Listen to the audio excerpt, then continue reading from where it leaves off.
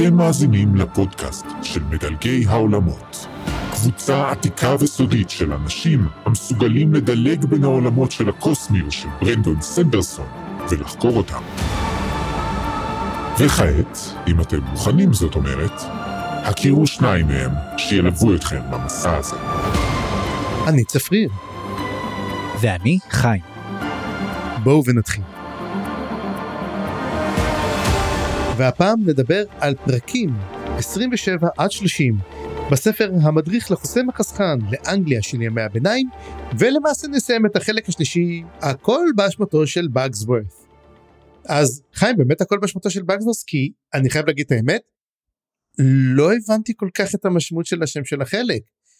זה מין כמו שמות, אתה יודע, אם נדבר על פודקאסט אחר שהיה לנו, שסטיבן אריקסון שגם שם הוא תודה החליט, יאללה בוא נעשה סתם שמות לחלקים. האם גם פה זה קורה? אצלו זה הרגיש כמו פאזל, שאתה מנסה לפתור את התעלומה, פה זה מרגיש קצת פחות בדרך כלל, מתוחכם, אבל אני עדיין אין תשובה ברורה, חוץ מזה שיש פער מסוים בין מה שאנחנו לומדים מהמדריך, ולכאורה ממפעל חייו של בגסוורת' לבין מה שאנחנו מגלים פה בסיפור הזה, במימד הזה, יש לכאורה חוסר התאמה. כן. אז או שאנחנו אומרים, הכל באשמת בגסוורת' שהוא שיקר לנו, או שאני אהבתי עדיין את התיאוריה שלך מהשבוע הקודם, מהפרק הקודם, שאולי בגסוורת' בעצם כן נמצא איפשהו פה בעולם, וכן נושא דברים, אבל... ושהוא עצמו אודין. או משהו כזה, כן. או משהו כזה, כן. שבעצם הוא מהאפסטרים ואנחנו בדאונסטרים, וכל הדברים כמו שחשבנו בעצם. כן. וכל זה, אוקיי, אבל אתה יודע משהו חיים? פרק חדש, אנחנו מסיימים את חלק 3, מגיעים ממש לרבע הספר האחרון, אז בוא תספר לנו, מה קראנו השבוע? בכיף ובשמחה. אז מה קראנו השבוע במדריך לקוסם החסכן? כן, ריין שו הוא כל מה שחשבנו ויותר. חתיך, מצליחן, טוב לב, מתוחכם, ומפעיל קומזיצים מרשמלו ומעלה. סליחה, לא סליחה. בקיצור, כל מה שג'וני ווסט רוצה להיות.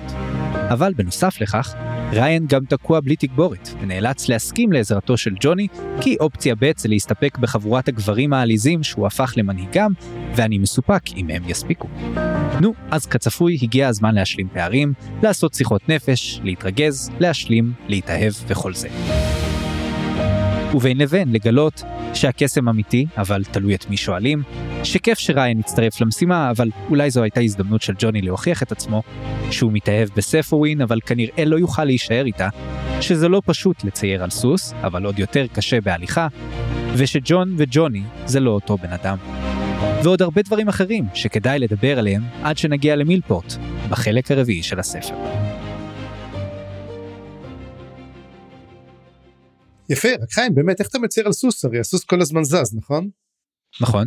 אז רגע, אתה מתחיל בזנב שלו, ועובר לראש או מהראש לזנב? מדהים, מדהים. אוקיי, למי שלא ראה פה, חיים פשוט נפל על הרצפה, הומור המשובח שלי, כן, כן, כמובן. אני אראה את עצמי החוצה. אנחנו נעשה מתישהו קומפילציה של כל הבדיחות אבא שלי, וכל הבדיחות אבא שלך, ונראה מי צריך לזכות בתואר הנחשף. לצאת מהחדר, כן. אז זה נתחיל, אבל קודם כל חסות אחת קצרה, ואנחנו ממשיכים.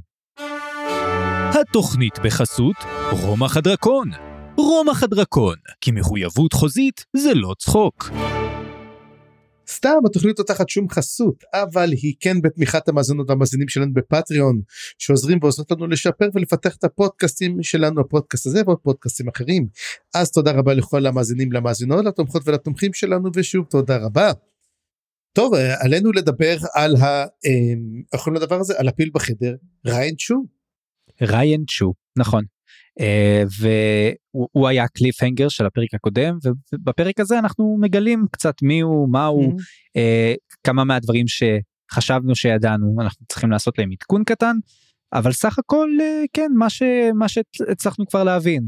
כן, זאת אומרת, לא יהיו הפתעות, כמו שאתה כתבת באמת, ריין הוא הגבר המושלם, זאת אומרת, לפחות מבחינתו של ג'וני ווסט, הוא כזה, אתה יודע, מצליח בהכל, הוא רוצה לעשות, אנחנו גם מגלים, גם כן, שגם כן, אתה יודע, אנחנו נדבר קצת יותר מאוחר קצת על מערכת היחסים ביניהם, שמין ג'וני הוא קצת מזדנב של ריין, הוא רוצה להיות כמו ריין, ואנחנו מגלים שהוא אומר, רגע, הייתי שותף שלך, אז הוא פתאום נזכר, לא, פשוט יום אחד התלוויתי לך לנסיעה, זה מה שזה היה, וכאילו, הניצחון כביכול הגדול של ג'וני על ריין זאת ג'ן, אבל ג'ן אז עזבה לאירופה, באירופה קרה לה מה שקרה לה, אבל אנחנו די מבינים שג'ן מתה, אנחנו די מקבלים סופית את הפלומבה הזאת. לא יודע, אני עדיין לא ראיתי גופה, אז קשה להגיד, אבל מה שבטוח, פה היה נקודה שהיא קצת כן מפתיעה, וזה שהיה אפשר בקלות לקחת את העניין הזה של ג'ן, ולפתח את זה לכיוון של איבה שאי אפשר לגשר עליה.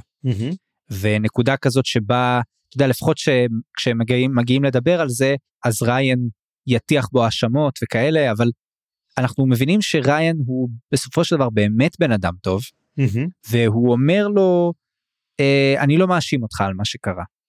זאת הייתה החלטה של ג'ן, וזאת דרך מפוקחת ובוגרת לראות את המצב הזה, כי בסופו של דבר, ג'ן היא לא סתם איזה מוסת שוקה של שני גברים, היא אישה ויש לה את האג'נסי ואת היכולת להחליט מה טוב ומה נכון בשבילה כמובן, ואין סיבה לדבר עליה כמו איזה רכוש או פרס שעובר מבן אדם לבן אדם, וזה מעניין שלא הלכנו על הבית הקלאסי הזה של משולש אהבים כזה שבגינו שני הגברים הולכים מכות. בוא נגיד שזה הרוב פה קלישאות, זה סוף סוף לפחות אחת, אנחנו לא נופלים קלישה, למרות שעדיין יש לי, אתה יודע, אני חושב על הטוויסט, אתה יודע, הרי אני תמיד חושב על טוויסטים, אני אוהב טוויסטים בספרים, אני מחפש אותם בנרות, ואתה יודע שאני אוהב לתת תיאוריות על טוויסטים, ומה אם אני אגיד לך, שהטוויסט הוא, שלמעשה ריין צ'ו, הוא שוטר מושחת ועובד אצל אולריק. אוקיי, כן. הרי תשים לב דבר אחד, אנחנו לא קיבלנו שום מזכור, שריין צ'ו הוא ג'ינג'י. נכון. והם הרי מחפשים את הג'ינג'י, אז האם באמת הם מחפשים את ריין צ'ו? לא בטוח. דבר אחר, אנחנו רואים שריין צ'ו הוא הופך להיות מין רובין הוד, דוגרי, הוא די אומר שהוא רובין הוד. כן. הם דודה גונב מעשירים, לעניים, ואנחנו באמת רואים שהוא מספיק לעשות המון דברים נחמדים, יש לו הספק מאוד מאוד נאה, הוא מפתח, הוא גם כן, דרך אגב, מה שהוא עושה, הוא לגמרי זורק את הפריים דירקטיב מחוץ לחלון, והוא אומר, אני הולך להגיד לכם בדיוק במה אני משתמש, אני מגיע מהעתיד, אני עושה דברים כאלו, וכאילו, האנשים מקבלים, אבל אומרים לו, אתה אילב, זה מה שאתה, אתה אילב, אנחנו קיבלנו את זה, וזה די מצחיק, כי בעצם, השאלה הגדולה פה בעצם, זה המימד של קסם או לא, כאילו, אתה יודע, הם רואים קסם, אז מה זה בן אדם שמגיע מהעתיד? כי אם אנחנו מזכירים את רומח הדרקון, אני חייב להזכיר פעם בשבוע את רומח הדרקון, הרי זה גם כן סדרת פנטזיה, שיש בה מסע בזמן, אז יש בזה מין אלמנט כזה קצת מדע בדיוני בתוך עולם פנטזיה, רק שם זה מעוגן בחפצי קסם ובלחשי קסם, אתה יודע, אז אומרים, אוקיי, זה עוד קסם כלשהו, אתה יודע, מסע בזמן. כן, השאלה פה של המימד הקסום, חוזרת בעצם לדיון שהיה לנו בפרק הקודם, של האם אפשר לפתור אותו בדרכים מדביות, של קוונטום, ממבו, ג'מבו, כמו שריין בעצם לוקח את הכיוון הזה. אגב, אנחנו חזינו את זה מראש, ואמרנו מה יגידו, וזה פשוט קוונטום אנטגלמנט, והם אומרים את זה אחד לאחד, כן, זה קוונטום. כן, אז נדבר על זה קצת אחרי ההפסקה, אני רוצה לשמוע את הדיון הזה קצת להמשך, כן. אבל מבחינת מה שאתה אומר על ריין, כן, הוא ממש הולך בכיוון הזה של גם ג'וני, של כן להתערב, וכן לא לעשות את מה שבגסוורת הזהיר ממנו, שזה לא לספר לאנשים שאנחנו סתם בני אדם רגילים, הם עושים את זה, הם אומרים, אנחנו בני אדם רגילים מהעתיד, יש לנו פשוט עליונות טכנולוגית, ואנחנו חוץ מזה דומים מאוד לכם. וידע. כן, כמובן. זה כל הקטע, זה הידע שיש לנו. מה שכן, בוא נרגע נחזור לטוויסט שהעלית, אני רוצה לומר שמבחינתי, בשביל לראות פה את הארק של ג'וני מגיע לסופו, צריכים לקרות אחת מכמה אופציות, ואני חושב שאו שכמו שאתה אומר, באמת ריין הוא בדי, ואז יש לנו טוויסט של בוגד בעצם, זאת אופציה אחת, שזה גם, זה לא סופר סופר מקורי, כאילו זה קורה הרבה. אגב, להגיד לך מי זה באמת הג'ינג'י הזה שעושה את זה? מי? The Stock. היא במסווה של זקנה, הוא למעשה השוטר האמיתי. וואו, אוקיי, זה ממש ממש סבוך, אוקיי, סבבה, מגניב, תיאוריה מופרכת, כן? תיאוריה מופרכת, אבל תשמע, מה שאני כן אוהב פה, זה שסנדרסון פותח את העולם כל כך יפה, הוא נותן לנו ממש מגרש חול, שאני יכול לעשות בו מה שאני רוצה, בגלל זה נורא כיף, אני יכול להגיד, רגע, למה סוק מגיעה או פה שם, והיא מדברת, ואתה יודע, וזה מין, אני חושב שזה מין אנדרקאבר כזה, מין סוכן אנדרקאבר, שהוא בא להפיל את זה, והוא בעצם עוקב אחרי ריין צ'ו. אוקיי, אני אוהב את זה, כמובן שזה יתרסק, כל התיאוריות הטובות שלי מתרסקות, בדרך כלל זה עובד יפה, אבל פה במקרה הזה, זה יותר מדי קלישאתי, אני מנסה למצוא את סנדרסון, נוציא אותו קצת, אתה יודע, מאזור הנוחות שלו, אבל הוא יותר מדי שוכב שם. עוד יש סיכוי שהוא יצא, אז אני רוצה רק לסיים את מה שרציתי לומר, שהאופציה הנוספת זה באמת, או שיקרה משהו לריין, שהוא יצא מהתמונה, זה בדרך כלל הפתרון שנותנים למשולש האבים גם, אגב, שאחד מהם צריך או למות, או לאבד עניין, או משהו כזה, אז זה קלאסי, אבל שיקרה משהו לריין, ואז ג'וני יצטרך to step up, ולעשות את מה שהוא צריך, אופציה נוספת על זה, זה גם שהוא מציל את ריין תוך כדי. זאת אומרת, יכול להיות שריין יקלה לבעיה, ורק ג'וני יוכל להציל אותו. ג'וני אגב, מה שייתן לו את האדג', מה שייתן לו את האופציה להיות זה שמצליח, למרות שלכאורה ריין טוב ממנו בהכל, זה כמובן היכולת קסם שלו. זה שהוא יש לו את וייטי, והוא יודע לדבר עם הקסם, והוא יודע להשתמש בעולם הזה. אנחנו רואים שיש לג'וני משהו שאין לאחרים. וגם על זה טיפה נדבר, אולי יש לי תיאוריה קטנה למה. ואני רוצה לומר שמתוך שתי האופציות האלה, אני חושב שהאופציה הקלאסית זה באמת שיקרה משהו לריין, וג'וני יצטרך לסיים את המשימה. אבל כמובן האופציה שאתה מעלה היא קצת יותר קיצונית, ואני אוהב אותה גם. אז נחכה ונראה מה יהיה הדבר. אני של קיצוניות, אני אוהב דברים קיצוניים בדברים שאני קורא, אני אוהב דברים שמין, וואו, אני לא ראיתי את זה מגיע. מה שכן, בוא נדבר רגע על ריין באמת, מבחינה, בוא נגיד, נדבר קצת ספרותית, הרי ריין הוא דמות מאוד מאוד חשובה, והוא מופיע ממש לקראת הסוף, זאת אומרת, אנחנו ממש רגל אחת כבר בספר השלישי של סנדרסון, ורק פתאום עכשיו אנחנו פגשנו אותו, הופך לו דמות פעילה, ראית, שמת לב איך הדמות שלו כל כך הופכת להיות פעילה, שהוא דוחק את שאר הדמויות הצידה, זאת אומרת, גם ספווין, וגם אילסטן נעלמים, וסוק בכלל נעלמת, הם כאילו נדחקים הצידה, ואנחנו רק פתאום דשים ודנים בכל הפרקים שקראנו, על ריין וג'וני יחסינו לאן. וזה היה מאוד מאוד דחוס, ובאמת אנחנו פתאום מגלים עוד דברים, וכאילו אנחנו מגלים בעצם את הקשר המאוד מאוד מורכב בין השניים. כמו שאמרנו, אם אמרנו שזה מזדנב, אז ריין אמר, אני רוצה ללמוד אומנות, אז הוא הולך להירשם לבית ספר לאומנות, הוא אומר, אני רוצה להיות שוטר, אני רוצה להיות שוטר, זה כמו אח קטן, אח גדול כזה, אתה יודע, כן. שאני רוצה לעשות כל מה שאתה עושה, ואתה יודע, הדבר הזה גם פחות גורם לי להעריך יותר את ג'וני, אתה יודע, כזה מין כדמות, ואני אומר, זה קשה מאוד לחבב את ג'וני.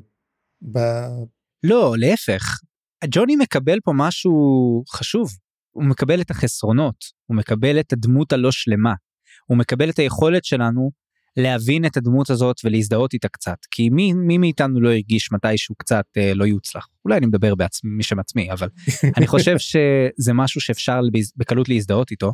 ריין לעומת זאת הוא מין הדמות הזאת שקשה להזדהות איתה, כמו דמות בסרט אקשן, איזשהו ג'יימס בונד כזה באמת, שהוא מושלם מכל הבחינות, זו דמות טובה אבל קצת שטוחה, שאפשר בקלות לשים אותה בסצנות אקשן, קצת פחות בדרמה. ואז אם אתה רוצה להפוך אותה לדמות דרמטית, אז אתה מוסיף לה איזשהו אלמנט מלנכולי, של אף פעם הוא לא מצליח עם הבחורה, שזה מה שעושים עם ג'יימס בונד למשל. לא, הוא מצליח טוב מאוד עם הבחורות, פשוט רוצחים לו אותן, זה סיפור אחר. רוצחים לו אותן, או שבעצם הוא אף פעם לא יצליח להישאר עם מישהי, מכל מיני סיבות, זה לא רק שרוצחים אותן, זה כאילו החיים שלו לא מספיק בנויים למערכות יחסים, והוא בעצם בודד, ובעצם הוא לא צריך אף אחד, אבל זה גם צד מאוד עצוב בדמות שלו. בקיצור. אגב, זה דבר, מה שאתה אומר זה דבר נורא מצחיק, כי מי שבעצם, מי שעשה בדיקה, ואני חושב שזה, ברנדון סנדרסון אפילו עשה את הבדיקה הזאת בעצמו, ואמר, הוא מאוד אוהב את סופרמן, אבל קשה מאוד לכתוב סיפורים על סופרמן, למה הרי מה שמעניין אותנו יותר זה החסרונות של סופרמן, לא זה שיכול לראות לייזר מהעיניים, נשיפה ולעוף, הרי יש לו שתי חולשות שעליהם כל הסיפורים נכתבים, אחד זה קריפטונייט, הוא רגיש לקריפטונייט, והשני זה נשים. מערכות היחסים של סופרמן עם נשים הן גרועות, הן לא מתקדמות לשום מקום, אז זה מעניין לראות גם כן שכנראה סופרמן הוא מרגל על, או משהו כזה, אבל אם אנחנו מדברים על ריין צ'ו לרגע, באמת ריין צ'ו באמת עושה רושם של אדם מושלם, לא? כן. אבל הוא גם בן אדם טוב, הוא גם, אתה יודע, הוא רק היה צריך להציל חתול מעץ, ואתה יודע, להתנדב בבית תמחוי ולהאכיל סקנים מרק, כאילו זה כל מה שצריך. לא, כן, הוא בלי ספק בחור משכמו ומעלה, כמו שאמרתי, הוא מרשמלו ומעלה, הוא ממש מצליחן, והוא לא איזשהו קשוח מחוספס שלא אכפת לו מאף אחד, לא, הוא באמת בן אדם טוב. ומה שהפתיע אותי דווקא כשנחשף פה העבר והקשר ביניהם, זה דווקא זה שהם נפגשו כחודש לפני שהסיפור קרה. זה כאילו לא דמות מהעבר הרחוק, אתה יודע, חבר ילדות שעבד, לא, הם ממש... לא, זה חבר ילדות, זה מישהו שהם גדלו ביחד, הוא אמר את זה. לא, אבל לא רק, הם היו בקשר חודש לפני שהסיפור קרה. אוקיי. זאת אומרת, זה לא שהוא כזה מופיע מהעבר הרחוק שלו, והוא צריך להיזכר מזה, לא, הם היו בקשר כל הזמן, הוא כאילו... כן, כאילו, מה אתה עושה פה עכשיו, כאילו, גם מה אתה עושה פה, כאילו, זה לא, אוי, ג'וני, כאילו, מה אתה עושה פה? בדיוק, וזה דווקא הקטע שקצת הפתיע אותי, ואם אתה רוצה עדות והוכחה לכך שראיין הוא בחור מוצלח, לפחות אם הוא לא מרגל ומשקר פה, ואנחנו יכולים לסמוך עליו, הוא הספיק לעשות הרבה בלי תגבורת, כן? הוא כבר הסתנן לתוך החבורה הזאת והשתלט עליה, חבורה של אנשים שרוצים להיפטר מההשפעות הרעות על הארל וכל הדברים האלה, וגם הוא הצליח לשבש את המסועה של אולריק המקורית, מה שהוא לא ידע שהייתה מסועה נוספת, וזה הוא גילה כי ג'וני איכשהו הגיע, נכון? הרי אם לא הייתה מסועה, הוא לא היה יכול להגיע. לא, הוא מזמן כוחות, הוא אמר לו, לא, ג'וני אומר לו, תשמע, הוא מביא עוד צבא, אז הוא אומר, איך הוא יכול להביא עוד אנשים, הרי אין לו שום דבר, אז הוא אומר לו, יש לו כנראה עוד מסועה בתוך המצודה שלו, ובגלל זה הוא יכול להביא אנשים דרכם. אבל גם זה שג'וני הגיע, אחרי שהוא שיבש את זה. לא, היה לו, הוא השתמש במפתח ספר, אז הוא אומר לו... לא משנה, את המפתח אתה צריך עדיין שתהיה מסועה, כדי למצוא את המימד. כן, אגב, ואז הדבר הוא מאוד מאוד מוזר, כי בוא נחשוב על זה רגע, הרי כל הסיפור הזה מלא חורים, אוקיי? אבל אני לא, כן, בוא נדבר באמת על המסועה, הנה יש לנו בלוגן מסועות, אז זה באמת, מה שרוצה להגיד הוא, הרי אנחנו מגלים שבסופו של דבר, ג'וני בחר במקרה, באופן בלתי מודע, דווקא את המימד הזה, אתה יודע, איך אומר, מכל הקבצים, אתה בחרת דווקא את זה, יש לו המון מימדים, איך דווקא בחרת את הדבר הזה, וזה אז פתאום מזכיר לי, גם כן את המדריך לטרפיסט בגלקסיה, ואל תגיד לי שלא חשבת על זה גם כן, אלא אם לא קראת. לא, קראתי כמובן, וגם הזכרנו כבר את הקשר ביניהם, בפרקים הקודמים. כן, א', יש לך את המדריך הטרפיסט, זה המדריך לבקסבוס, דבר שני, זה מנוע ההסתברות של ליבת הזהב. נכון. שלמעשה אתה משתמש, זה בעצם מימד שהקסם שלו הוא לא קסם, אלא הוא פשוט גורם לכך שאי הסתברויות יהיו מאוד מאוד הסתברויות, זה כמו, גם כמזכיר טרי פרצ'ט, ואתה קראת את שומרים, נכון? בוודאי. ואז הוא אומר שאתה צריך לפגוע בדרקון, נכון? אבל זה לא מספיק, אתה צריך ניסיון של 1,000,000 לאחד, אז אני קושר אותו עם העיניים, ואתה עולה על רגל אחת, אתה יורה הפוך, ואז זה סיכוי באמת של 1,000,000, כי הם כל פעם מורידים את הסתברויות, כדי שזה יקרה.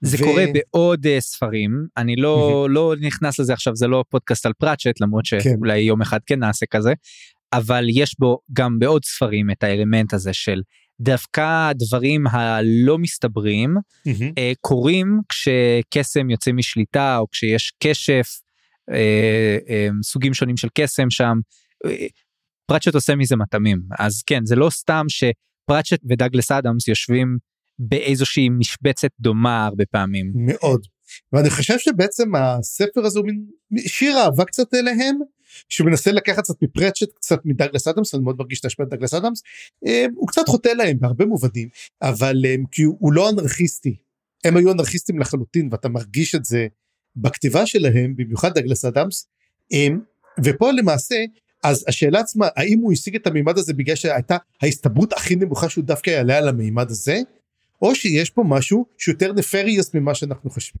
אז זה קשור לדעתי לתיאוריה שאני רוצה לתת בהמשך קצת, על למה ג'וני דווקא. אז נחכה. וגם כן, אם אנחנו מדברים על ג'וני, ועל אחת השאלות שגם שאלנו כל פעם זה, למה ג'וני נותן ציונים כאילו הוא אתה יודע, הוא ריוויור ביילפ, אז כאילו, למה הוא עושה את זה? ואז מתברר שג'וני לא מרוצה משום דבר, ולמעשה הוא נותן ציונים לכל דבר. הוא אומר, זה שווה ככה וזה שווה ככה, ובעצם שום דבר לא מעניין אותו. והוא בעצם מנסה למצוא מה כן יעניין אותו. ולכן הוא נותן את הציונים, ואני חייב להגיד שזה הסבר די טיפשי. זה הסבר שנשזר בתוך העניין הזה של לתת אפיון לג'וני, ולתת לו את החסרונות האלה, ואת האנושיות לדמות הזאת. כן, אבל אתה יודע, יש לו רק חסרונות, אין לו כמעט יתרונות. יש לו יתרונות, אבל אני חושב שההסבר בלי הטיפת צבע הזה, הרבה יותר טוב. פה כבר, אתה יודע, סנדרסון קצת יותר מדי מאכיל אותנו בכפית. כן. הוא נותן לנו מין אפיון כזה, שאמור להיות ציורי ונחמד, לדמות אולי שטוחה, דמות שולית. אבל אם זאת הדמות הראשית שלך, אל תספר לנו. כאילו, אני רוצה, תן לי דברים, תן לי show don't tell. כאילו, אני רוצה לראות אותו, בוחר דברים ועושה דברים, ולא שתסביר לי איך זה שהוא מדבר ככה וככה, זה בעצם מראה על כאלה וכאלה דברים באישיות שלו, תכונות באישיות שלו. אני חושב שזה פה יותר מדי מאכיל בכפית, וזה קצת לדעתי מבאס, אבל היה עדיף שלא יסביר את הקטע הזה, כאילו היה עדיף שהוא יגיד, תבינו לבד למה הוא עושה את הדברים האלה, אבל פה אתה יודע, אוקיי, הבנו, אז הוא סוג של פרפקציוניסט כזה, מחפש את עצמו, ויתרגל לתת לדברים ציונים, כי כך הוא בעצם מנסה להבין מה הוא אוהב ומה הוא לא אוהב, ואז הוא פשוט התחיל לעשות את זה מתוך הרגל. נו, בסדר, הסבר. מצוץ, סליחה, אני אוהב את סנדרסון, לא שתבין אותי לא נכון, חס ושלום, מאוד אוהב את סנדרסון, אנחנו נדבר אבל לקראת סוף הפרק קצת מה חשבנו קצת על הספר, יש לנו את חלק אחד. הזה, כן. כן, אז קודם כל שני דברים אחרונים קטנים, אז דיברנו בעצם שזה המימד שאמרנו שהוא קסם, ובעצם אנחנו נדבר קצת טיפה יותר אחרי הפסקה קצת מהו הקסם, אבל באמת עולם עם קסם?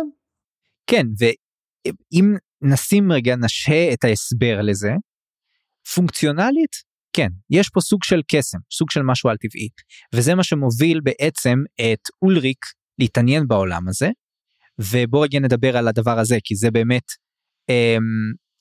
לא בעצם גם את זה נגיד אחרי ההפסקה, אבל מה שכן, נגיד מה התוכנית עכשיו, אולריק מביא עוד אנשים, נכון?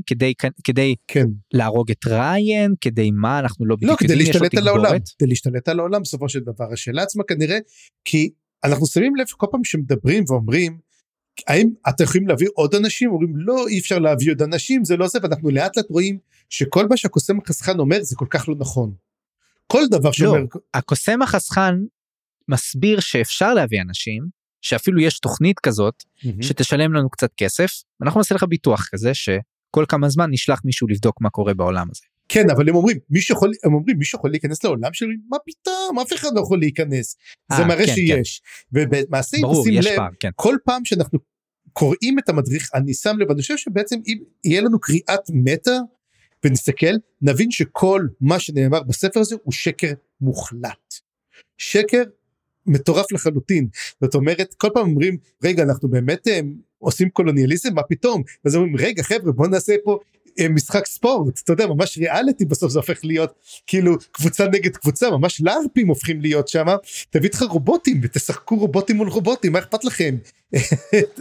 כאילו תהנו לכם, וזה לאט לאט, הם ממש עושים דיקונסטרוקציה לכל הדבר הזה, גם ג'וני אומר, תשמע, כל מה שאני קורא זה רק חומר שיווקי, זה לא נכון. נכון. אז אנחנו צריכים להאמין שכל מה שכתוב הוא לא נכון, והוא שקר אחד מוחלט על מה שקורה שם, אז התפיסה הזאת אומרת שכן אפשר להיכנס, וכן יש מימד עם בננות מדברות, כן. אז עם כל הכבוד, אני מצפה לראות אותם.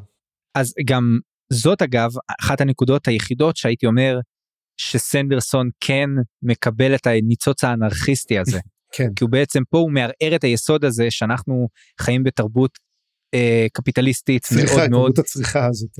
כן, תרבות צרכנית כזאת, שהרבה דברים מוכרים לנו, והשיווק, והאמת בפרסום, וכל הסוגיות האלה עולות פה בעצם על הכוונת, כשסנדרסון מתחיל בעצם קצת לצחוק על כל העניין הזה, ולהגיד, בואו תדמיינו את העולם, איך הוא נראה, כשלוקחים את זה לקיצוניות כזאת, שאתה יכול להשתלט על עולם בעצם, לקבל כוח, לקבל עולם שיהיה יסור למרותך, ואני דווקא פה אני כן חושב שהוא קצת משתפשף בגדולה הזאת של... האמת היא, רק בקטעים האלו שהוא עושה קפיטליזם up to 11, והוא ממש מראה, אתה יודע, אתה יודע משהו, הייתי שמח אפילו לקרוא רק את המדריך של בגסוורת', אפילו רק הספר המדריך של בגסוורת', בלי העלילה, זה היה אחלה ספר, אתה יודע למה? כי אתה בעצם קורא מסביב על כל העולם, ואתה אומר, תשמע, זה מצחיק, כי אני קורא בעצם על העולם, בלי לחוות את העולם בעצם, אבל אתה אומר, וואלה, זה מצחיק לאללה. וזה אולי היה צריך להיות ככה, אבל קטונתי. זה היה יכול להיות באמת קצת יותר נועז, אולי, משהו כזה. כי, אתה יודע, זה לא חדש בעולם הספרות, שלוקחים איזשהו משהו בדיוני, אני חושב כמובן על בורכס למשל, שכתב את בדיונות, שזה ביקורות על ספרים שלא היו. זה למשל דברים שתמיד הקסימו אותי, אני תמיד חשבתי שזה גאוני, לקחת, לכתוב על משהו שהוא לא קיים, אבל לכתוב עליו בכזה עומק, שבעצם חלק מהקסם של בניית עולם, כשלוקחים אותה לכיוון ולרמה באמת גבוהה שסנדרסון יודע לעשות, זה באמת להראות שאתה כל הזמן מבחין רק בקצה קרחון, ובעצם מתחת לפני השטח יש כל כך הרבה. זה היופי בבניית עולם, שאתה מקבל הצצה ואתה יודע שמתחת יש איזה המון, אם נסתכל על טולקין, לדעתי זה הגולדן סטנדרט, שאתה מסתכל על זה ואתה אומר, זה, משם כולם לומדים את הדבר הזה, ואני באמת חושב שסנדרסון יש לו את הגדולה הזאת, הרבה פעמים רואים אותה בספרים שלו, ופה זה קצת חסר, הדברים הם קצת on the nose, ואם הוא היה לוקח את זה לכיוון לגמרי של סטירה וצחוקים וכאלה, אז זה יכול היה ממש אגב, להשאיר את זה שם. זה מאוד מזכיר לי בעצם את הספר בית העלים, של מרק דניאלובסקי, אני לא יודע אם אתה מכיר אותו או שמעת עליו. ממך שמעתי, אבל לא קראתי כמובן. כן, אני מאוד מאוד אוהב את הספר הזה, זה ספר שהוא מאוד פוסט מודרני, הוא מספר למעשה סיפור בתוך סיפור בתוך סיפור בתוך סיפור, אתה יודע כמו שעושים את זה, אבל הוא מספר למעשה על סרט דוקומנטרי, והוא ממש מתאר צנה אחרי צנה מה קורה שם, וזה משהו אימה, ואתה אומר רגע זה הסיפור אמיתי, ואז אתה מוביל לך כל מיני דברים שזה כן היה אמיתי וזה לא היה אמיתי, תשמע, ואני מאוד אוהב שמשחקים את הנושא הזה של אמת לא אמת, זה קרה לא קרה, מייקל מורקוק עושה את זה בצורה נהדרת גם כן, בכלל. תפריר, אני לא זוכר אם דיברנו על זה אי פעם, באחד מהפודקאסטים שלנו, אבל סיפרתי לך פעם על צחוק של עכברוש? לא, וספר. אוקיי, זה ספר שאני מרגיש שרק אני היחיד שקראתי אותו, קראתי אותו בתיכון, של נאווה סמל כתבה אותו. אחותו של שלמה ארצי. כן. אוקיי. ובאנגלית קוראים לזה And the Rat Laughed. אוקיי. וזה ספר שואה, עם בערך 5 סיפורים, שמספרים בעצם את אותו סיפור. אוקיי? אוקיי. וכל פעם זה ז'אנר אחר. פעם אחת זה רעיון של הבת של הניצולה בעצם, שמספרת את הסיפור, שמראיינת את אמא שלה, ומה שאמא שלה מספרת. אחר כך יש לנו קובץ, או לא זוכר בדיוק את הסדר, אבל יש לנו קובץ שירים, שהיא כאילו כתבה תוך כדי מה קרה לה. אחר כך יש לנו יומנים של הכומר שהציל אותה, כי היא הגיעה מתישהו לכנסייה, או משהו למנזר, והוא מתאר, וזה, אני לא זוכרת בדיוק את כל הדברים, כי קראתי את זה באמת מזמן, אבל אחד מהסיפור, הווריאנט האחרון, זה מין אופרת רוק בעתיד, שמתארת את הסיפור שלה, כשזה הופך להיות מין רב מחר כזה, וזה כאילו ממש סיפור עתידני, שבו זה הופך להיות מין כזה, אתה יודע, הארי פוטר, או כזה מין משהו ממש ממש מוכר ומפורסם, שעושים עליו כבר רימייק של הרימייק של הרימייק, וזה כבר לא קשור כמעט לסיפור המקורי. זה קצת כמו רשומון, יחד עם איזה משחק, שהוא נחמד מאוד. זה ממש, שמע, זה גאוני. אז המלצה של חיים, באמת, לסיפור שהוא לא מדע בדיוני פנטזיה, ואולי באמת אני אקרא אותו גם, כי באמת, אשכרה סקרנת. אז יש בו מדע בדיוני. אוקיי.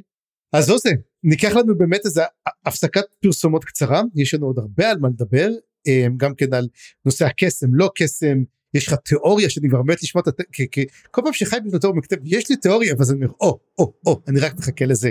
אז הפסקת פרסומת אחת קצרה, ואנחנו חוזרים. In a world where multi-dimensional travel is possible, one fruit will change everything. We come in peace. We just want to talk. But when the talking bananas invade our dimension, What is that? all hell breaks loose. Now, one man must lead the charge against the Banana Menace. This summer, it's gonna be appealing. חיים, חזרנו. כן. אל תשאיר אותי ככה יותר ככה בלחץ, בוא תספר לי על תיאוריות. בטח, אבל לפני זה נצטרך לשים כמה דברים קודם כל, לבסס את זה עליהם, אוקיי? אז דבר ראשון, אני קראתי לחלק הזה סתירות וניגודים, כי דווקא מאוד אהבתי מבחינה ספרותית, איך יש פה מתגלות פתאום מלא דילמות כאלה, ומין, אתה יודע, דיכוטומיות כאלה, שאנחנו נמשכים לכמה כיוונים כל הזמן, בהרבה מהמקומות פה. דבר ראשון, יש לנו בעצם מחלוקת גדולה, בין ווסט וצ'ו, אני קראתי לזה מחלוקת ווסט צ'ו בנוגע לקסם בעולם, וזה באמת מבטא את מה שכבר אנחנו העלינו בפרקים הקודמים, זה לא חדש, האם העולם הזה קסום, או האם הוא לא באמת קסום, ואפשר להסביר אותו בדרכים מעניינות או מדעיות כלשהן. וכרגע לפחות, אנחנו נשארים בסימן שאלה, כי בעצם זה לא, אין פה פתרון. פרקטית, העולם הזה שונה. למה הוא שונה? אפשר לתת לזה הסבר מדעי, אפשר לתת לזה הסבר קסום. וזה מזכיר לי קצת איך שבעולם שלנו הרבה פעמים מדברים השיח על ניסים, כן? כי ניסים זה משהו כזה מאוד טעון שהרבה פעמים מבחינה, אם מסתכלים מבחינה, אפשר להסתכל מבחינה דתית למשל, או מבחינה נגיד על טבעית, ואפשר להסתכל על זה מבחינה מדעית, ולתת לזה כל מיני הסברים, אבל בפועל, כשמדברים על חוויות, כשאנשים מדברים על חוויה האישית שלהם, זה נחווה כמשהו על טבעי, כמשהו קסום, ואז אנחנו בעצם נשאלים על זה, אבל אם שואלים מבחינה פרקטית קורה פה משהו יוצא מגדר הרגיל, כן? אז גם העולם הזה, פרקטית יש בו משהו שונה, מה שונה בו? אלמנט של מזל, אוקיי? האלמנט של חוסר הסתברות, הדברים שבדרך כלל לא מסתברים, בעולם הזה הם מאוד מסתברים, ואז זה יוצא כל העניין הזה של העלים, ושל המילה הכתובה, ושל האילבים, וכל הרוחות של הווייטים, וריין צ'ו אומר, כל הדברים האלה זה פשוט כי האנשים פה מאמינים בהם כל כך, יש פה אלמנט כזה של כנראה סוגסטיה, שככל שאתה מאמין בזה, זה הופך להיות אמיתי, ובסוף, זה הופך את העולם הזה לשונה, ולענייננו, מה אולריק רוצה מהעולם הזה? הוא אומר, אני יכול להביא לפה את כל מיני תפסי לוטו שאני משיג אותם, ובעולם הזה אני אגלה בעצם מה התפסים הזוכים, מה המספרים הזוכים, בקיצור, יש פה אופציה להלבין הון, יש פה אופציה והוא כבר עשה את זה דרך אגב, הוא גם עושה את זה כבר וזה עובד לו. כן, וזו בעצם, זה השוד האולטימטיבי, כי הוא לא שודד אף אחד, כן, זה כסף נקי לחלוטין, זאת יכולת לא הוגנת, אפשר לומר, להשתלט על העולם מבחינה כספית, לקבל חתיכת פור, כן, ולהריץ בעצם את כל האימפריה שלו רק מהדבר הזה. בקיצור, כן, זה מה שהוא רוצה מהעולם הזה, ועל זה בעצם אנחנו נלחמים. אבל ג'ון ווסט מאמין בקסם של העולם הזה, ויש לו סיבות טובות. קודם כל, הוא נמצא בו קצת יותר נקי, זאת אומרת, הוא חווה אותו קצת אחרת מאשר ריין, שהוא בא כזה מוכן, הוא לקח את הגלולה, נכון, שהכינה אותו למסע הזה, וג'וני לא ידע בכלל שיש גלולה כזאת. מה, יש גלולה נגד אמנזיה? לא ידעתי על זה. כן, לא ידעתי את הדבר הזה. כל המידע שלו היה מאיזשהו מדריך, שהוא כבר פקפק מהר מאוד באמינות שלו, בכל מקרה, והוא חבר של ספווין, ומתקרב אליה יותר, והכי חשוב, הוא דיבר עם הווייט, כן, אפילו בפרק הזה הוא מדבר איתו, הוא חש את הקסם הזה, הוא צייר רונה והתפוצצה, זאת אומרת, צריך לעבוד קשה בשביל עכשיו לשכנע את ג'ון ווסט שהקסם פה לא עובד, אבל בסופו של דבר, זאת באמת המחלוקת שאנחנו הזכרנו אותה כבר כל כך הרבה פעמים, וגם כמו שאמרתי, היא מופיעה גם בעולם שלנו לא מעט, אין פה באמת עדיין פתרון, אבל המחלוקת הזאת נמצאת פה, והיא גם עומדת בבסיס בין הדמויות האלה של ריין וג'ון. אז זאת דיכוטומיה אחת שרציתי לשים פה, שזה מעניין מאוד. כן, השאלה בעצמה שאנחנו צריכים להבין היא, האם למעשה ג'ון ווסט מתחיל לקבל עמוד שדרה, בגלל שחושבים שיש לו עמוד שדרה, או שבעצם בגלל, אתה יודע, כי כמו שאמרנו, העולם הזה בנוי לאוטוסוגסטיה, ומכיוון שספרווין מאמינה בו, ואילסטן מאמין בו, אז הוא מוצא בהם את הכוחות. השאלה עצמה, האם הוא מוצא את הכוחות בגלל שמאמינים בו, או שתמיד היה לו את הכוחות האלו בשביל עצמו. יכול להיות שזה בעצם הקונפליקט שיהיה לקראת הסוף, אתה יודע, האם הייתי יפה אתה יודע, she was beautiful all along, או שזה בעצם השיקוי שהיא לקחה, ובעצם לא היה שיקוי. אתה מכיר את הדברים האלו. בוודאי. אז השאלה עצמה, האם זה בעצם פה יהיה הקונפליקט שלנו? זה אחד מהדברים. אני חושב שזה קשור לזהות העצמית של ג'ון, שאולי זאת נקודת המוקד של הדמות שלו, של הארק של הדמות שלו, זה להבין מי הוא בעצם. וזה קלאסי, כאילו זה קורה בהמון המון סיפורים, זה חלק מהותי הרבה פעמים מאגדות מהסוג הזה, אבל בהחלט זה גם קשור להבדל פה בין איך שהם תופסים את המצב, ואיך שג'ון תופס את עצמו, וכמו שאתה אמרת גם, העניין הזה של מה גורם לו, האם העולם גורם לו להרגיש את זה, או שזה שהוא, זה מתחיל להרגיש את זה, גורם לו להסתכל אחרת על העולם? כן, בהחלט.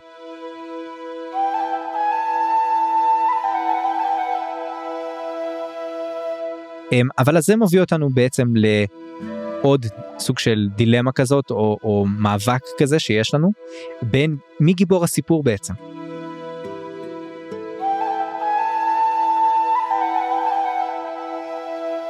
כי בעצם עד עכשיו זה היה ברור שזה ג'וני. ועכשיו שלקראת הסוף באמת קצת מגיע ריין, אנחנו שואלים את השאלה הזאת, האם ג'וני הפך להיות דה פקטו מין דמות שולית? והאלמנט הזה של ההצלה בעצם שיש בזה שריין פתאום מצטרף לסיפור, זה שריין הוא כזה מוצלח והוא יודע מה לעשות והוא בשליטה, פתאום ג'וני שואל את עצמו, רגע, עכשיו אולי אני סתם דמות שולית.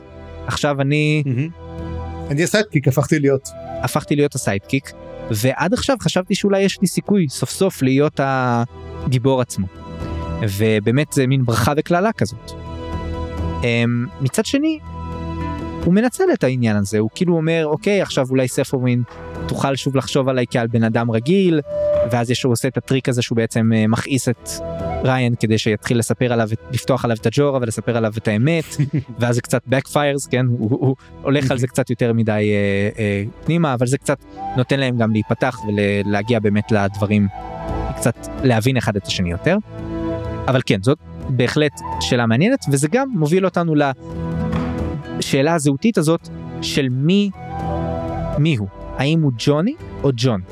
שג'וני זה מין כינוי כזה שמבטא, מסמל את הג'וני שהוא לא אוהב, שהוא כאילו נאלץ להיות. הבאונסר, כן, שומר הסף של אולריק, וזה שחבר הילדות של ריין שתמיד היה לא יוצלח, ולעומת זאת יש את ג'ון, שזה, וגם רוניאן, כן, שזה השם שהוא אפילו לקח על עצמו, שזה עוד יותר מג'ון, שזה סוג של מישהו רוצה להיות, מישהו תמיד חלם להיות. ואני חושב שזה משהו כזה שהרבה פעמים כשאנחנו מגיעים למקום חדש, ויש לנו את האופציה בעצם להחליט איך יקראו לנו, לפעמים הכינויים האלה שאנחנו רגילים שקוראים לנו בהם, זאת הזדמנות קצת להיפטר מהם, זו הזדמנות להחליט איך יקראו לנו עכשיו. דף חדש. לפתוח דף חדש, בדיוק. וזה משהו שאנחנו מכירים מהעולם שלנו. אז דווקא אהבתי את הסימבוליות של המהלך הזה, שפה גם סנדרסון קצת מאכיל אותנו בכפית, אבל פה אני דווקא מקבל את זה, זה נראה לי דווקא נחמד. אז זהו, וזה מוביל אותנו באמת לאלמנט הזה, שכשג'וני מגיע לעולם הזה, ומתחיל להיות חלק יותר אינטגרלי בו, ולהתחבר אליו, זה כמובן מה שהכי מסמל את העניין הזה, זה באמת הקשר עם ספרווין, שהולך ומתפתח, ובפרקים האלה ממש מקבל את מה שחיכינו לו עד עכשיו, שהוא ממש נכנס סוף סוף לאלמנט הזה ששניהם מעוניינים בקשר, והוא מתפתח, והם ממש רואים אותם מתאהבים, וזה נחמד. אז מה שזה מסמל, זה את הקשר של ג'וני לעולם הזה, אבל גם פה נכנסת לנו בעצם שאלה גדולה, במובן הזה שעולה כשהוא מדבר עם וייטי. ובשיחה שלו עם וייטי, שזה מין סכנש כזה בתוך היער, שבהתחלה זה סכנש עם וייטי, ואחר כך זה סכנש עם ספרווין, שהוא אומר לו, וייטי, תקשיב, אתה סוג של רעל, כל הווייטים פה סובלים ממך, מפחדים ממך, רק אני חזק מספיק בשביל לעמוד בזה, אבל אל תבין אותי לא נכון, אתה לא משהו רצוי פה. אתם, האנשים שבאים בעולם הזה... אבל השאלה עצמה, האם זה רק עצמו ג'וני, או שזה כל האנשים שמגיעים לעולם? הוא אומר שזה כל האנשים מהעולם שלך. האנשים מהעולם שלך הם כמו רעל בשבילנו, אתם הורגים אותנו. מה שעולה מהדבר הזה, זה שבעצם העולם הזה שאולריק רוצה להשתלט בו לצרכיו, הוא תוך כדי ההשתלטות הזה לצרכיו, הוא יהרוס אותו. וזה קלאסי דיון מאוד מאוד רגיל, שאנחנו מכירים כבר, מבאמת המהפכה התעשייתית, והבעיות האקולוגיות של העולם שלנו, ניצול משאבים, כל הדברים האלה, זה משהו שאנחנו מכירים מהעולמות האלה. וזה גם כמובן משהו מאוד נפוץ גם במדע בדיוני, וגם בפנטזיה. בפנטזיה אני כמובן חושב נגיד על האלמנטים של שר הטבעות למשל, שזה כמובן יש שם את כל המוטיבים של הטבע מול תיעוש שיש עם סארומן וכל הדברים האלה, אבל גם יש את זה בעוד המון סיפורים פנטסטיים, אני לא רוצה להיכנס לזה עכשיו לעומק, אבל זה משהו שאנחנו מכירים. פה זה מאוד כזה הולך לכיוון הפשטני של העולם, המימד האחר, ברגע שאתה מכניס ממנו לפה, אתה הורס את הקסם. הדיכוטומיה הזה שבין טכנולוגיה לקסם, בעצם, משחקת פה הרבה. לא עובדת. כן. היא לא עובדת בעיקרון, כאילו, אתה צריך לבחור בין זהו וזה, זאת אומרת, מה שאנחנו מבינים פה, שזה קצת, בוא נדבר על שזה, נסתכל על זה קצת בניתוח פרו-קולוניאליסטי, למעשה, אם אנחנו מדברים, זה כמו שאתה לוקח מקום, לוקח את כל המשאבים, את כל המחצבים, וגורם לנזק קולוסלי בתודעה סביבתי, אבל אתה יודע, אתה נהנה ממה שיש לך, אבל אתה בסופו של דבר לא תוכל ליהנות ממנו, כי השתמשת בו.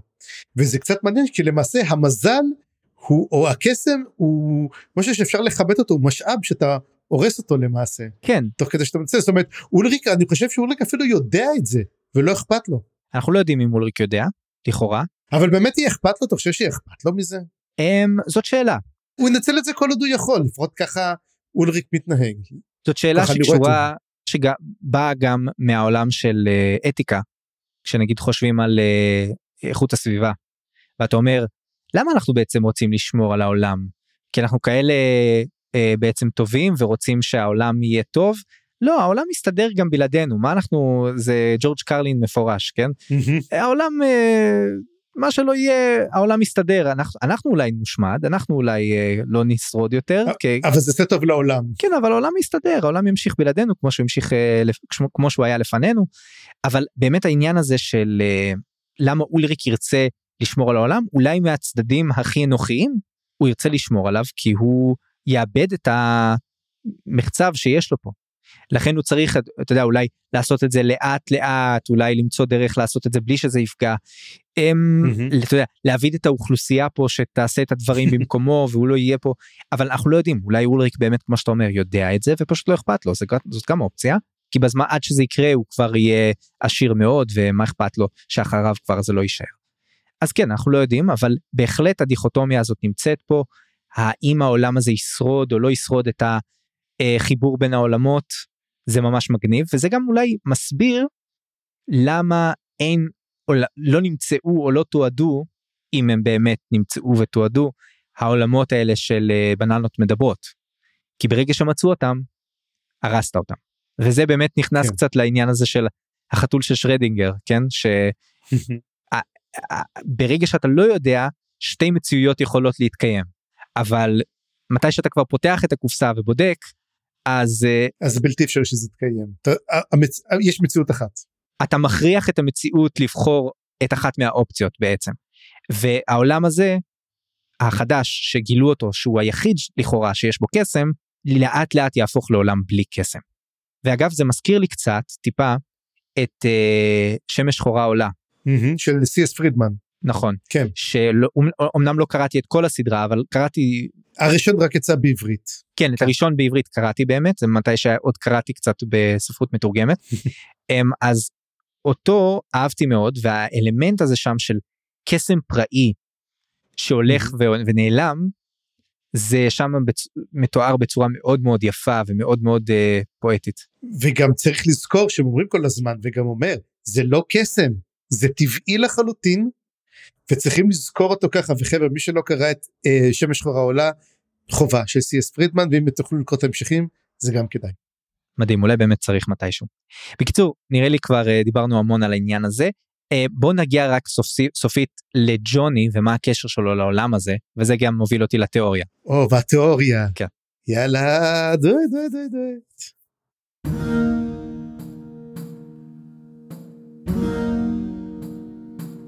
מתואר לא מעט על החיים של ג'וני לפני, נכון? ויש אלמנט אחד שעולה בשיחה שלו עם ריין, וזה האלמנט הזה שהוא טוען שהוא פשוט לא יוצלח, כי לא היה לו מזל. ולדעתי פה נמצא המפתח להבין את זה. ג'וני שלנו לא סתם לא יוצלח. הוא באמת לא יוצלח בגלל שיש לו בעיית מזל רצינית. הסיבות שבגללן הוא מועף מהאקדמיה, לא מצליח פה, לא מצליח שם, אפילו כשהוא זוכה בג'ן לכאורה, ג'ן עוזבת אותו ומשהו רע קורה לה. כל הדברים שהוא בוחר לכאורה עד שהוא מצליח במשהו, והוא נגיד, אתה יודע, אני דווקא לוחם לא רע, לוחם זירה לא רע, אבל פה הוא מסתבך עם המאפיה, והמאפיה מכריחה אותו להפסיד. באמת יש לו איזשהו אלמנט שגורם לו למזל רע, ובעולם הזה מה האלמנט כאילו הקסום? זה מזל. ולכן ג'וני שלנו, איכשהו יש לו את הקשר המהותי הזה בין העולם לבין עצמו, כי גם בעולם שלו הוא כאילו לא התאים כל כך. וזה משהו שהוא קלאסי הרבה פעמים בעלילות של סיפורים שבהם יש מעבר בין עולמות, שאומרים לך בעצם העולם שבו היית לא התאמת לשם, מתאים לך יותר העולם החדש שאליו אתה מגיע. זה מין טרופ כזה מוכר. אין לי כרגע איזשהו משהו ברור, אבל נגיד נרניה, בוא נדבר על נרניה, או אני חושב בעצם גם על הארי פוטר ופיטר פן, שבפיטר פן יש את האלמנט הזה של הילדים שכאילו העולם של המבוגרים כל כך זר להם, של המספרים ושל הזה, ואני לא יודע אם קראת את פיטר פן בגיל מבוגר יותר. לא קראתי אף פעם. תקרא אותו. אתה תשים לב פתאום שיש שם ביקורת מאוד קשה על, אתה יודע, העניין הזה של איך שבמשפחה האלמנט הזה של המבוגרים מתחיל להשתלט על העולם של הילדים, והדיבור על הכסף, ועל כל מיני דברים שהמבוגרים כאילו בכוח מלבישים על הילדים, והעולם של הילדים הוא כל כך קסום, ומשהו כזה, כן? זה כאילו המוטיבים שם. מה שאני זוכר שהייתה להם אומנת שהייתה כלבה. נכון. כן, בסדר. אבל יש שם סטירה. תקרא את זה ואתה תראה שבעצם מכניסים שם המון סטירה על החברה שלנו, ועל מבנה המשפחתי, ועל הורים ומול ילדים וכאלה. כן, אגב, מה שכן, אבל אם אתה מזכיר את זה, זה בדיוק, אמרתי לך שהסיפור, הספר הזה של סנדרסון מאוד מזכיר לי את גיבורים מתים של מתיו סטובר. אני לא חושב שהרבה מכירים את הסדרה הזאת, היא סדרה נהדרת של 4 ספרים, שמספרת גם כסיפרת לך שבעצם מגלים מימד מקביל, ואז הם שולחים אנשים למימד הזה בשביל להילחם, כאילו להרוס אותו, ולצלם את זה, ובעצם זה תוכנית ריאליטי, שהם בעצם הורסים לגמרי את כל המערך, כל פעם שמנסים להצליח להשתקם אחרי פאקים שהם עושים, אז הם בעצם הורסים את זה עוד יותר, כמו שאומרים, לסבך את עצמך בצורות מעניינות, זה מה שהם שחקנים צריכים לעשות, ויש הבדל מאוד דיכוטומי, בין מי שאתה במציאות, שאתה יש איזשהו שחקן שהוא הגיבור הגדול, הוא קיין, והוא ממש לוחם ברברי כזה, רב תשייה, אבל הוא וושאוט, שחקן וושאוט עם אבא בעייתי, אלכוהוליסט וזה, אבל הוא חייב לצאת ולהיות וזה, ואתה יודע, והוא מוצא את עצמו יותר בנובדי שהוא בכדור הארץ, לעומת משהו באנדרוולד הזה שם, שהוא נמצא. אז זה גם כן שבירת הטרופ הזה, שזה מעניין שהרבה מתעסקים, אתה יודע, במין, קוראים לזה פנטזיית דלתות, אתה יודע, שאתה רק עובר למימד אחר, ומה אתה עושה שם בעולם ההוא. כן, ובדיוק זאת השאלה פה, שאנחנו נתקלים בה, והמפתח לטרופ הזה פה, זה בשאלה, האם הוא באמת יוכל להשתקע בעולם הזה, האם הוא יוצא להישאר פה, והאם הוא יוכל להישאר פה, בסוף. אבל הוא יורג את כל הווייטים, אז זה קצת בעייתי. לכאורה, אז בדיוק זאת השאלה, וזה מתעצם בזכות הקשר שלו עם ספרווין, שהולך ומתעמק, ולכאורה יש פה סיפור אהבה, ולכאורה זה גם סיפור אהבה יותר אמיתי מהסיפור האהבה שלו עם ג'ן. הוא אומר, עם ג'ן היה משהו שתמיד הרגיש לי כאילו מאולץ, אבל אני חשבתי שזה חלק מהסיפור, ופה אני מגלה שזה יכול להיות טבעי ומשוחרר וכולי, אז אני לא רוצה להיכנס פה לדיון, האם בכל זאת יש פה איזושהי מין אשליה עצמית, אני לא יודע, אפשר להתעמק בשאלה הזאת של הקשר, אבל לכאורה, אם כן יש פה איזה מין קשר טוב ובריא שמתחיל להיווצר, זה גם קצת טרגי, כי הוא מבין לאורך הזמן שהוא לא יוכל להישאר, שאם הוא יישאר הוא יהרוס את מה שהוא אוהב. כמו שאומרים, אין לו מזל. נכון. אז אני חושב שכבר בפרק הקודם העלינו את האופציה ואמרנו שכן, בוודאי שג'וני יישאר מתישהו בעולם הזה, וברור שהוא ירצה, אני חושב שאתה אמרת את זה וזה ממש קלאסי, הרי זה ממש כן. טוב. ופה באמת נשאלת השאלה, האם זה לא, האם זה כן, יש גם את הפתרון באמצע, אתה יודע, של להשאיר את זה בסוף פתוח, שבוא לבקר כל פעם. לא, אפילו לא, שהוא יחליט שהוא נשאר בעולם שלנו, ואז יום אחד, אני לא אגיד איזה ספר זה, אבל יש ספר של ניל גיימן שנגמר ככה, אבל יום אחד כזה מין, פתאום ספרווין תבוא אליו כזה בלילה ובחלום, ותגיד לו, רגע, אתה רוצה באמת סבל מחזור? אז הנה, ככה תוכל לחזור. כן. משהו כזה. יושיטו לו מין כרטיס חזרה לנרניה מתישהו, אני לא יודע אם זה יקרה, אני לא יודע לאיפה סנדרסון עדיין ייקח את זה, זה נחכה כמובן לחלק הבא בשביל להבין, אבל אני אוהב את השאלה הזאת, זה מוסיף את הסטייקס, לפחות אם לא באופן האפי, שגם זה קצת קיבלנו, זה אוי אוי אוי, מה יקרה אם אולריק יקבל את הכוח הענק הזה? אוקיי, זאת שאלה מעניינת, אבל לא כזאת. השאלה הנקודתית פה של הדמות שלנו, כן מעניינת לדעתי, האם ג'ון ווסט יבחר להישאר או לא להישאר, והאם, איך זה בעצם יבוא לידי ביטוי, מה יהיה על העולם הזה, האם המימד הזה ימשיך להתקיים או יערס תוך כדי, יש פה שאלות, מתחילות להיות שאלות מהותיות, רק למה חיכינו עד סוף החלק השלישי בשביל זה, זה כאילו, היינו צריכים כל כך הרבה בילדאפ בשביל, אתה יודע אפילו לא בילדאפ, זה היה הרבה פלאף, בשביל להגיע לפה, טוב. ואני חושב שזאת הסיבה שסנדרסון רגיל לכתוב ספרים גדולים, והוא רגיל שזאת כמות העמודים שלו לבסס, פתאום אומר, רגע, אתה צריך לסגור את זה. טוב, נסגור, בוא נגיד טוב, אז נדבר בסיכום שלנו. כן. אז בוא רק, בטח. קח אותנו בעצם לחלק האחרון.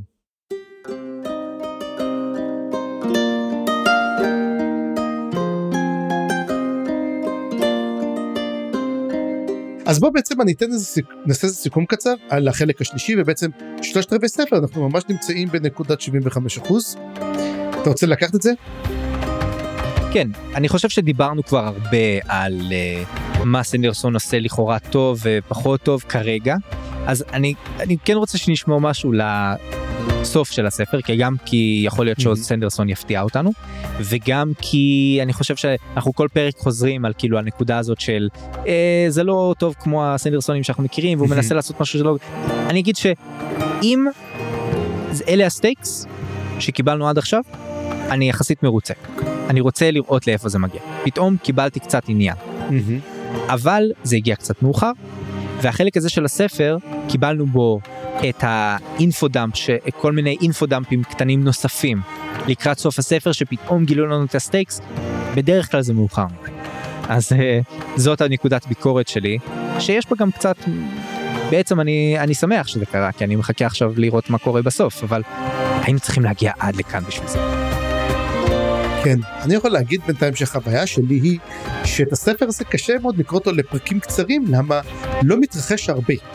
אוקיי? אם אנחנו מדברים למשל שטרס פתאום היה קורא הרבה, היינו אפילו עושים את זה הרבה יותר פרקים, היינו קוראים את זה 2-3 פרקים וקרא המון, ופתאום פה אתה קורא גם כקרא פרקים, ואתה אומר לך, אבל לא קרה פה כלום, ואז אני אומר, רגע, יהיה לנו על מה לדבר, או לא, אנחנו מוצאים על מה לדבר, כי אנחנו אוהבים לדבר, אבל עדיין, אני אומר, זה מין ספר שאתה צריך לקרוא אותו נורא בקריאה אחת רצופה, כי אחרת אתה יודע, אתה אומר ככה, הוא נמשך, הוא נמרח, וזה קצת מין קלישאה על גבי קלישאה על גבי קלישאה, שבאמת סף החלק קלישי, שאתה אומר, אוקיי, מעניין, לאיפה תיקח את זה?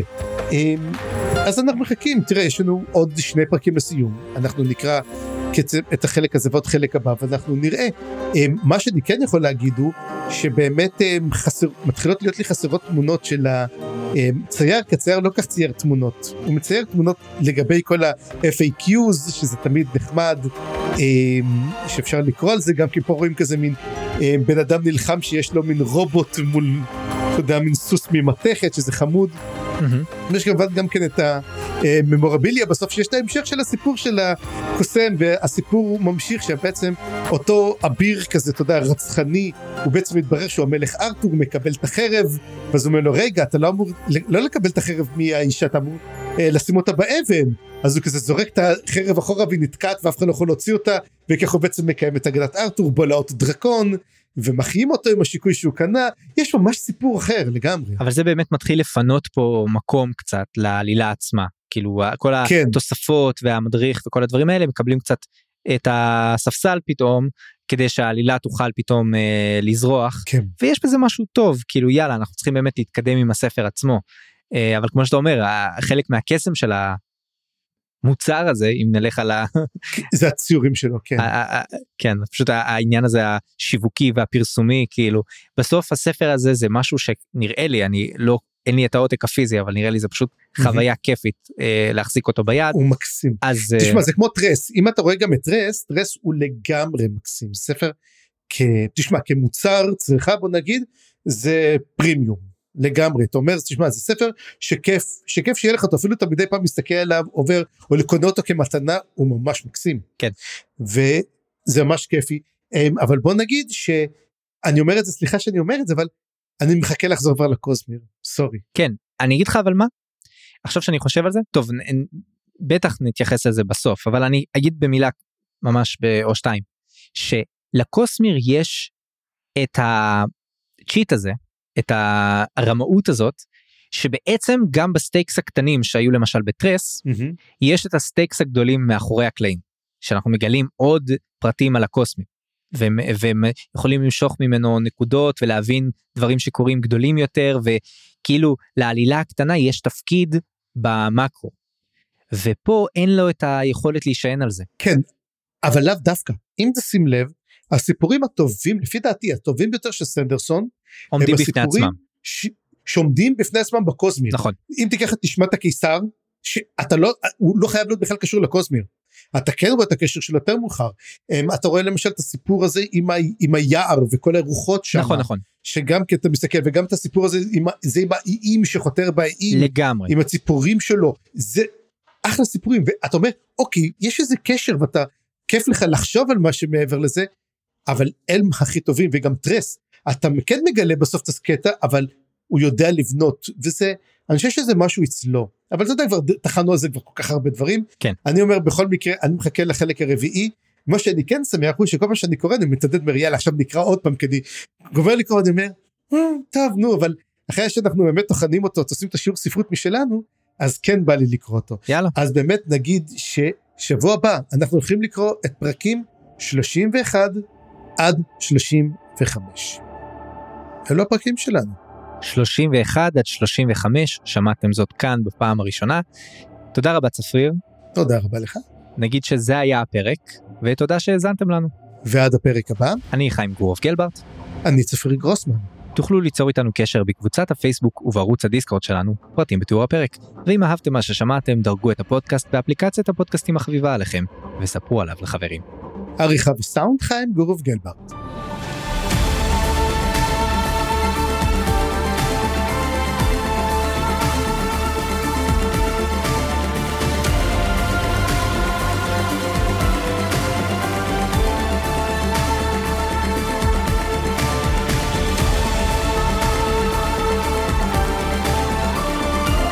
מדלגים יקרים, אתם הולכים לעזוב את הפודקאסט הזה ולחזור לעולמכם המקורי. איקון לדילוג בעוד 3, 2, 1.